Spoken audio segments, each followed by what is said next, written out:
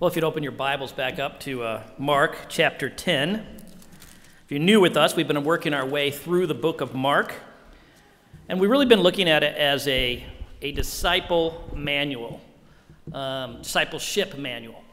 You just see Mark leading the disciples, or Jesus leading the disciples on this journey. And you see them just kind of growing and their eyes opening and them starting to understand what it really means to follow him. So it's a great discipleship manual for yourself and a great manual for you to take somebody else through. I was encouraging people to use IMC, Identity Mission Call, to take notes. What does it say about Jesus' identity? What does the text say about his mission, what he's about? What does it say about his call upon our lives? If you do that, you can really glean a lot from this book. And you know, as I woke up this morning, I started thinking I should have titled this sermon Unstuck, because this is one of those passages, I think, those discipleship passages that helps you get unstuck.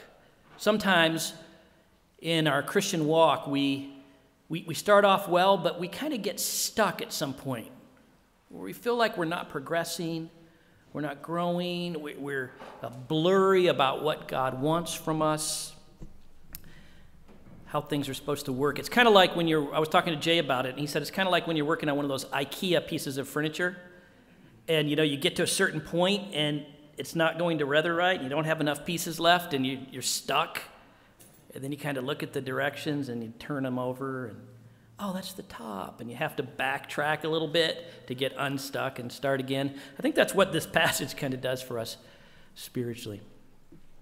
Now, I wanted to start this morning by talking about a time when our former pastor and I, so our former pastor, Paul Reese, and I was the assistant pastor, a time when we went out on the streets of Spokane to interview people and ask them a question.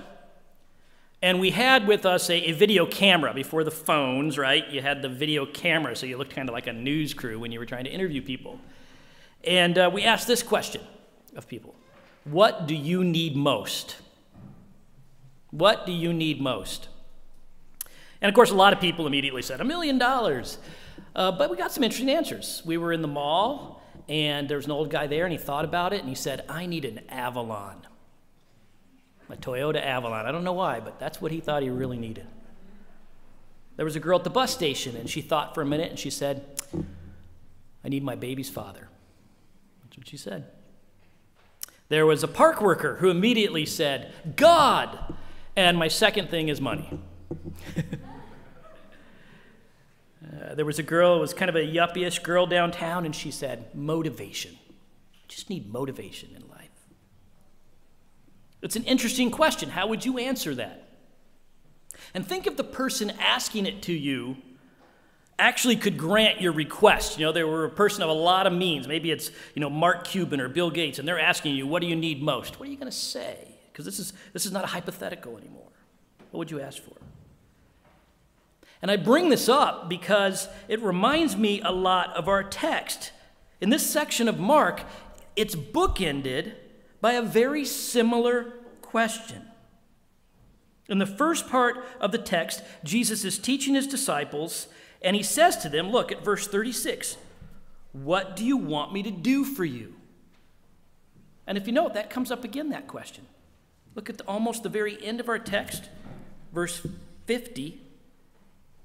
There's a blind man, and Jesus says to him, what do you want me to do for you? I guess it's verse 51. What do you want me to do for you? We're not supposed to miss this. Mark bookends this section to make a point. What do you want from me? Jesus, who can give everything, is asking that question. He says, just name it. And I think the answers that we see given here from the disciples and from Bartimaeus reveal a discipleship heart. As we see their responses and their interaction with them, we see, in a sense, what the real heart of being a disciple is. And we're supposed to ask ourselves and examine our own hearts about how we would answer that question. So let's now that we kind of see that framework, let's go to the beginning of the passage with verse 32, and let's get into it. Verse 32, and they were on the road going up to Jerusalem, and Jesus was walking ahead of them. And they were amazed, and those who followed were afraid. Jesus is on the road with his disciples. He's walking ahead of them, leading them resolutely towards Jerusalem. And the text says the disciples are amazed. There's hundreds of people following Jesus, the disciples first and then all the rest. And the disciples, it says, they're amazed. It's an interesting reaction. We see that word only used 2 other times in Mark. It's when they first saw Jesus in the synagogue, and he was teaching as one who had authority. Not like the scribes who were teaching from authorities, from the traditions and from the text. He was speaking truth right out of his mouth, and they were amazed. And then the second time is right before this text, where Jesus told them it's harder for a rich man to get into heaven than for a camel to go through an eye of a needle, that he needed to be like a child. And it says they're amazed. It's kind of this confused awe. They're in awe of Jesus, but they don't quite get it. It's powerful, and he's powerful, but they don't quite understand. He's blowing their frameworks. And then Mark says the crowd, the rest of the crowd, how are they? Are they amazed? What does it say? They are afraid. Isn't that interesting? They're following. You think they would just stop following Jesus if they're afraid. But it's like a moth to a flame, right? He's amazing, and they've got to follow him. They can't take their eyes off him, but they're terrified. You would be. I mean, this is a guy who calms storms with his word, who casts out demons, who brings people back to life. They're terrified. And he is heading to Jerusalem, where the Pharisees and the Sadducees have their headquarters, the ones that want to kill him. They know a big confrontation is coming, and I think they're probably trying to keep their distance a bit so that they don't become collateral damage. They're afraid, but they can't stop following Jesus. And it's into this tension that Jesus takes his disciples aside again for some private teaching, and this was what he says, verse 33. See, now catch that word. See, behold, I want you to see this. We are going to Jerusalem, and the Son of Man will be delivered over to the chief priests and the scribes, and they will condemn him to death and deliver him over to the Gentiles, and they will mock him and spit on him and flog him and kill him. And after 3 days, he will rise.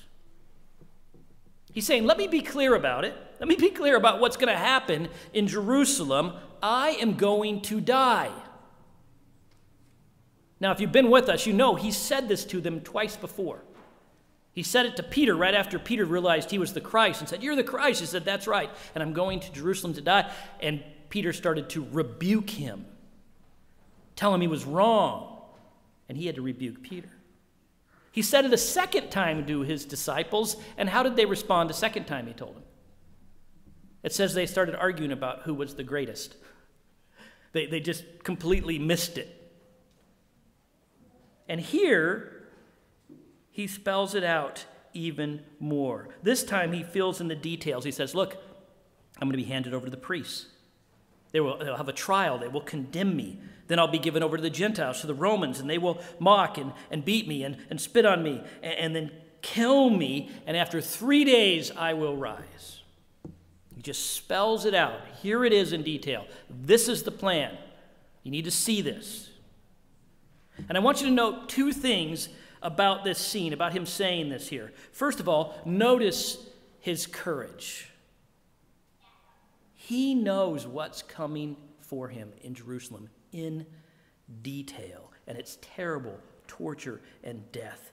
Yet he's not flinching. He is heading there.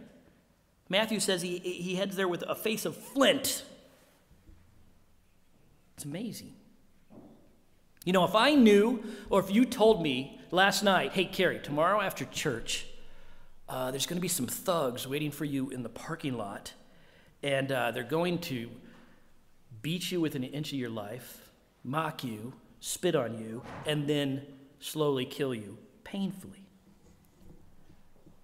If you told me that, today Andrew would be preaching. You wouldn't find me here. I'd be halfway to Illinois by now.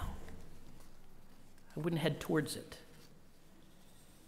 But Jesus knows this is a must, that this is the way of his kingdom. It's for our salvation, and he is on it. And secondly, note about this scene that the disciples, as Jesus says this, still don't get it. You would think maybe the third time would be the charm. Maybe it would sink in. They might fully see what he's saying. But their blindness continues, because look at their response in verse 35. Do they say, Jesus, this is so terrible. We'll pray for you. We're with you. Do they even say, Jesus, are you sure that's going to happen? That doesn't sound right. We don't understand that. No, what do they say? James and John, they say to Jesus, look, we know you're going to die and everything, but we have just one little request. Verse 35, look at it. And James and John, the son of Zebedee, came up to him and said, Teacher, we want you to do for us whatever we ask of you. That's what they ask. They're wondering, will Jesus do whatever they want? I'm sure Jesus probably at this time kind of hung his head. And it says that he says to them the question, what do you want me to do for you? What do you want from me, guys? And verse 37, here's their answer. And they said to him, grant us to sit, one at your right hand and one at your left in your glory. See, all they can think, the framework that they're looking at Jesus is he's going to be king. He's going to go to Jerusalem. He's going to conquer the Romans. He's going to set up his throne, and all the nations will bow. Perhaps they think that this is what he means when he said he's going to rise on the third day. Maybe they think there's going to be this great battle. He's going to be losing for a couple days. It's going to look really bad. And then he's going to rise up to his throne. And they're saying, we want to be on your left and on your right. James and John, they're trying to think ahead and secure the best positions of status in the kingdom. What do they want from Jesus? They want a piece of the glory. They want him to improve their privilege and prosperity now in this life. And they can almost taste it. He's almost to Jerusalem. They're trying to get in early and get their spots. And the thing is, this thinking is not just from James and John. Look at verse 41. Look what the disciples, how the other disciples respond. And when they heard it, they began to be indignant at James and John. This is not the other disciples saying, how could you be talking to Jesus about this when he's going to die? This is terrible. No. They are upset with them for trying to get in early and get the best seats, for trying to get the jump on them. They're upset that they didn't call shotgun first, right?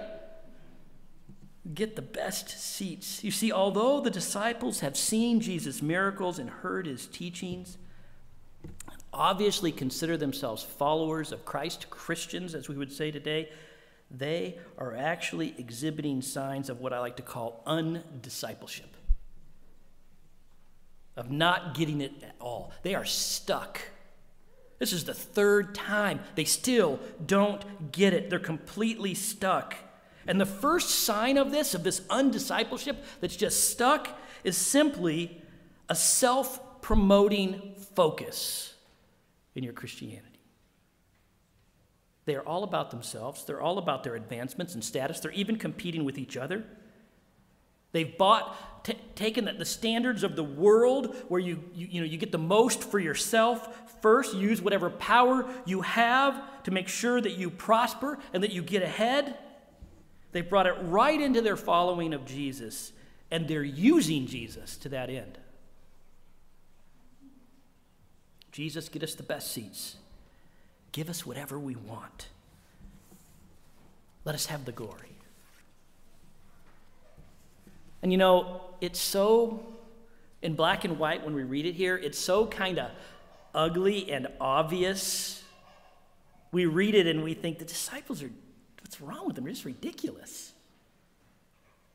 But if you stop for a minute and you reflect, it's just so real. We all have this inherent, sinful, self-serving nature that infects even our following of Christ. Be honest for a minute and ask yourself the question, what do you want Jesus to do for you? What do you expect from him? From being a Christian? Do you expect a better life on this planet? Kind of like a Scientologist, he's a means of self-improvement as you advance? Do you expect a really good marriage? If I'm a good Christian, I'll have a good marriage. That's what he'll bring to me. Do you expect safety and security from all the really bad stuff? I mean, yeah, some bad things will happen in your life, but God takes care of his children, right? So it's kind of an insurance policy. Do you expect your children to turn out right? You're going to raise them in the admonition of the Lord, and he will deliver. Here's my question. Is it happening for you? Are you disappointed? Is Jesus letting you down?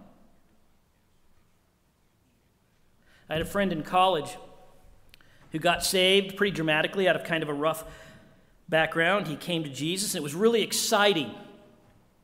And he was making radical changes in his life. But eventually, it got hard, and he just up and walked away from it. And I remember when I was talking to him, kind of pleading with him, he just said to me, "Hey, Kerry, you know what? I tried, but Christianity just didn't work for me." What was he saying? Is he saying, I tried, but I discovered that Jesus didn't actually die for me? Jesus didn't give his life for me. Somehow it didn't take. It just didn't work. Is that what he was saying? That's not what he was saying. Is he saying Jesus didn't, he may be giving other people, eternal life, but not me? No, that's not what he was saying. No, he meant that what he wanted from Jesus in this life now, his expectation for improvement and advancement hadn't materialized like he thought. He came for a better seat in this life. He called glory shotgun, and he didn't get it, and he was out. We have to be honest. What do we expect? What do you expect? Young people, teenagers, as you start to really own your own faith and walk your own walk with Jesus, what do you want from him? I know when I was 16, I gave my life to the Lord when I was 14, and I was serious, and it was real. But I know when I was 16, I had it all wrong. Like the disciples, I had been around Jesus. I grew up in the church. I knew all about him. But I had let the world's agenda had just crept into my Christian walk. And I knew what I wanted. I wanted the good life, but it was the Christian version of the good life. Right? All my friends, my kind of secular friends, they had an idea of a good life. It usually involved they wanted to get out, get an awesome car, move down to Chicago, get an apartment in Chicago, be able to hang out at the bars, get all the ladies. They had a plan. They were planning on doing that till they were about 35. And I was like, that's silly.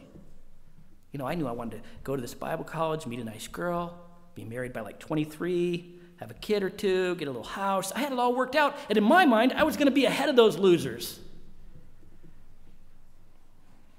But guess what? 23 came, and I wasn't even dating anybody.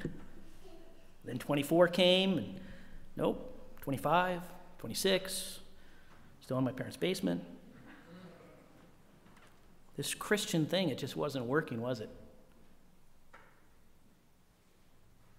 I was stuck because I had the wrong picture in my mind. I was going for the wrong thing. I had the IKEA instructions, upside down.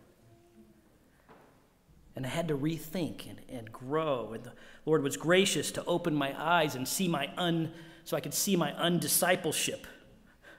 To see that I'd made my Christianity all about me and my advancement and my good life. Now there's a second thing they do here, a second sign of undiscipleship or being stuck, whatever you want to call it, that you see in their response, and that is spiritual pride. Not only do they have an attitude of self-promotion that has crept into their Christianity, but they are full of spiritual pride. You see, after they ask to sit on Jesus' left and right in his glory, and Jesus tells them they don't know what they're talking about. Look at verse 38. Let's see here. Verse 30, is it 8? I can't read my Bible. Jesus said to them, "You do not know what you are asking. Are you able to drink the cup that I drink, or to be baptized with the baptism with which I am baptized?" You want to sit on my left and right? Are you kidding me? Do you know the cup that I'm about to drink? You think you can take this? The cup, you have to understand, throughout the Old Testament and the New, was always understood to be the cup of God's wrath. In Psalm 75:8 and Isaiah 51, the wicked of the nations are pictured as having to drink the cup of God's wrath down to its dregs. And Jesus, when he's in the Garden of Gethsemane, that's why he says, "Take this cup from me." He's about to go to the cross and drink all the wrath of God for our sins. And he says, "Take this cup from me. But not your will, but mine." Jesus is saying to them, do you think you can drink that cup with me? That's where he's going, to the cross, to his glory. That's his glory, to take all the sins of the world upon him. And when he says, do you think you can be in my baptism? He's using that word. The full general term is basically immersion. Do you think you can be immersed in that with me?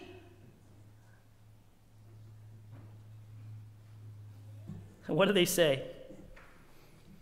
What's their response? It's amazing. Verse 39, take a look. I'm not going to read it. I'm going to make you read it. Look at it. Somebody say it. What is it? We are able. We got this, Jesus. We can do it. Now, I understand. They probably didn't fully understand what Jesus was saying. But nonetheless, these guys are pretty spiritually confident, right? We got this. I mean, why else did Jesus pick them, right? They must be pretty great.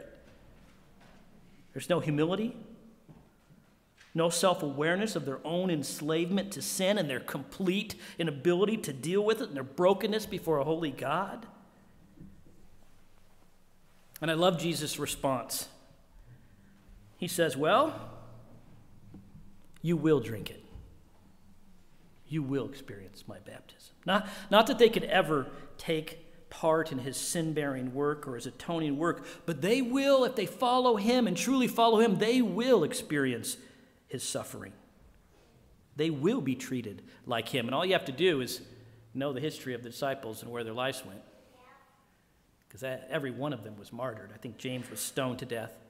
Actually, John was the only one who wasn't martyred. He spent his life in prison. And then Jesus called all the disciples together, all these 12 that are vying for the best seats and the privilege of the kingdom. And he says this to them in verse 42. And he called them to them, and he said to them, you know that those who are considered rulers of the Gentiles lord it over them, and their great ones exercise authority over them. But it shall not be so among you, but whoever would be great among you must be your servant. And whoever would be first among you must be slave of all. For even the Son of Man came not to be served, but to serve, and to give his life as a ransom for many. Jesus, the Son of Man. That's why I had that Daniel 7 passage read, where the Son of Man rises to the Ancient of Days, and he gives them all authority, all kingdom, all dominion, and all the world of nations bow and worship him. What does he come to do? To be served? No. He comes to serve. He comes to give his life as a ransom, to pay for our sin, to free us to life. And this is the pattern, he's saying, of his followers. Of course, you're going to live lives of service, lives of self-giving, not self-promotion, lives of self-sacrifice, not self-sufficiency, lives in which we are to take whatever status and privilege we have and use it to serve others for their spiritual advancement, for their salvation. We are to be slaves of all. This is the heart of discipleship. This is what it means to follow Jesus. So how are you doing as you follow along with the disciples do? How are you doing in really embracing this in your life? How are you doing with putting on the mindset or putting off the mindset of the world and putting on the mind of Christ, that life of service? It's not easy. It is not natural, even when we want to do it. We're like the disciples. Robert Raines, as he reflected on this text, he wrote this: I am like James and John. Lord, I size up other people in terms of what they can do for me, how they can further my program, feed my ego, satisfy my needs, give me strategic advantage. I exploit people, ostensibly for your sake, but really for my own.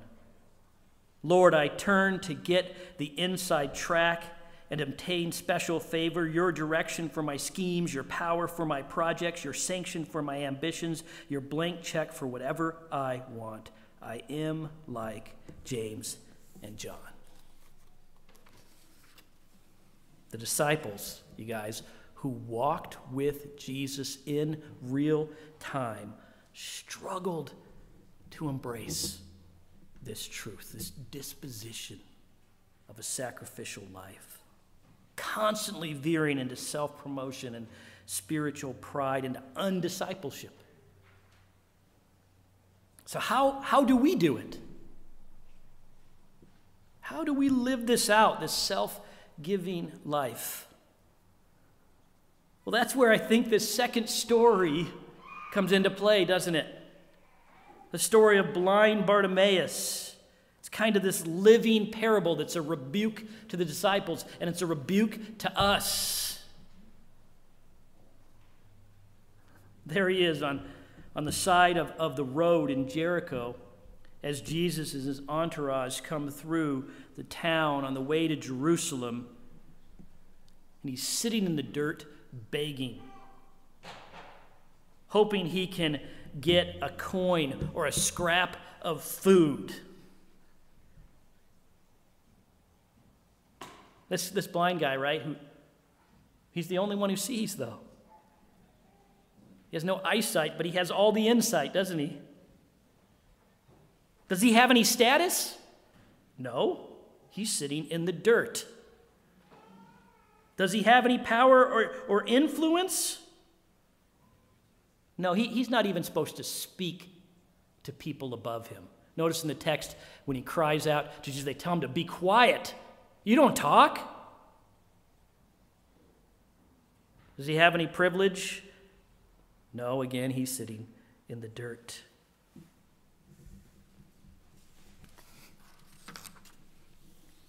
And as Mark often does, he uses this physical situation of Bartimaeus as a spiritual mirror for the disciples and for us to see who we really are. Helpless, broken people sitting in the dirt, in a sense, blind to our condition and the darkness of our sin, able to do nothing to help ourselves. But Bartimaeus sees Jesus. It's interesting. Remember how the text started when Jesus called the disciples to see Behold, I'm heading to Jerusalem. See what I'm about. This guy, he sees. He knows his condition, his need. And he begins to cry out to Jesus, Son of David, have mercy on me. They tell him to shut up, and he cries it all the louder, Son of David, have mercy on me. It's that messianic title. He's saying, King, my King, have mercy on me. And they can't stop him. And so we see verse 49. And, let's see here. And Jesus stopped and said, Call him. And they called the blind man, saying to him, Take heart, get up, he's calling you. And throwing off his cloak, he sprang up and came to Jesus. And Jesus said to him, What do you want me to do for you? He gives that same question. Jesus comes to him and says, What do you want me to do for you? And what's his answer? He doesn't ask for status or privilege. He just says, I want to see. He knows his condition. He knows what he needs. Just let me recover my sight. If only James and John had asked for the same. Jesus, help us see. That's what they needed, right? That's what we all need continually, really. And Jesus said to him, verse 52, and Jesus said to him, Go your way, your faith has made you well. And immediately he recovered his sight and followed him on the way. He sees, his eyes are open, probably before Jesus even finished his sentence. I mean, what a moment. Think about that guy. Probably been blind all his life. Boom, sight. And what does he do? It says, and he followed Jesus on the way. He follows him on the way to the cross. He becomes a disciple, one who fully sees, one who fully follows. You see, I think blind Bartimaeus models true discipleship for the disciples and for us. I think he shows the disciples that what it means to live a life of service for the salvation of others. That such a life, it's about a heart that knows its helpless condition before God, a heart that cries out for mercy and healing, not status and privilege, a heart that lives that way every day. See, when we really know who we are in our helplessness, and we see the mercy that we've received in Jesus, when that's before us, then I think we are freed to put others first, to serve them first, freed to give our lives for the salvation of others, like our Savior King. See, if you're stuck in your Christian walk, if you feel like you've just gotten stuck and you don't know where you're going, maybe your priorities are wrong. Maybe you've been building that piece of IKEA furniture in the wrong direction. Maybe it's backwards and upside down. Remember how you came to Jesus, how you received his mercy, and live like that every day, that you may be a servant of all. I think of Paul in Colossians when he says, just as you received Christ. The disciples need to go back and remember. Bartimaeus is showing them. That's how you continue, just as you received Christ. So walk in him, in that humility, in that mercy. Let's pray. Father, we thank you that in your word you are just so real for us. That you show us these disciples with all their faux pas and all their misunderstanding, all their realness, so that we can be honest with ourselves. We come often, Lord, starting in mercy, and then we move to somehow twist our Christianity into being about us and for you to serve us for our glory. Lord, we ask that your Spirit would work in our hearts to help us to live every day in that mercy, in that humility before you that will allow us to live like you, to serve others for your salvation, to be true disciples in this world. We pray these things in your Son's name. Amen.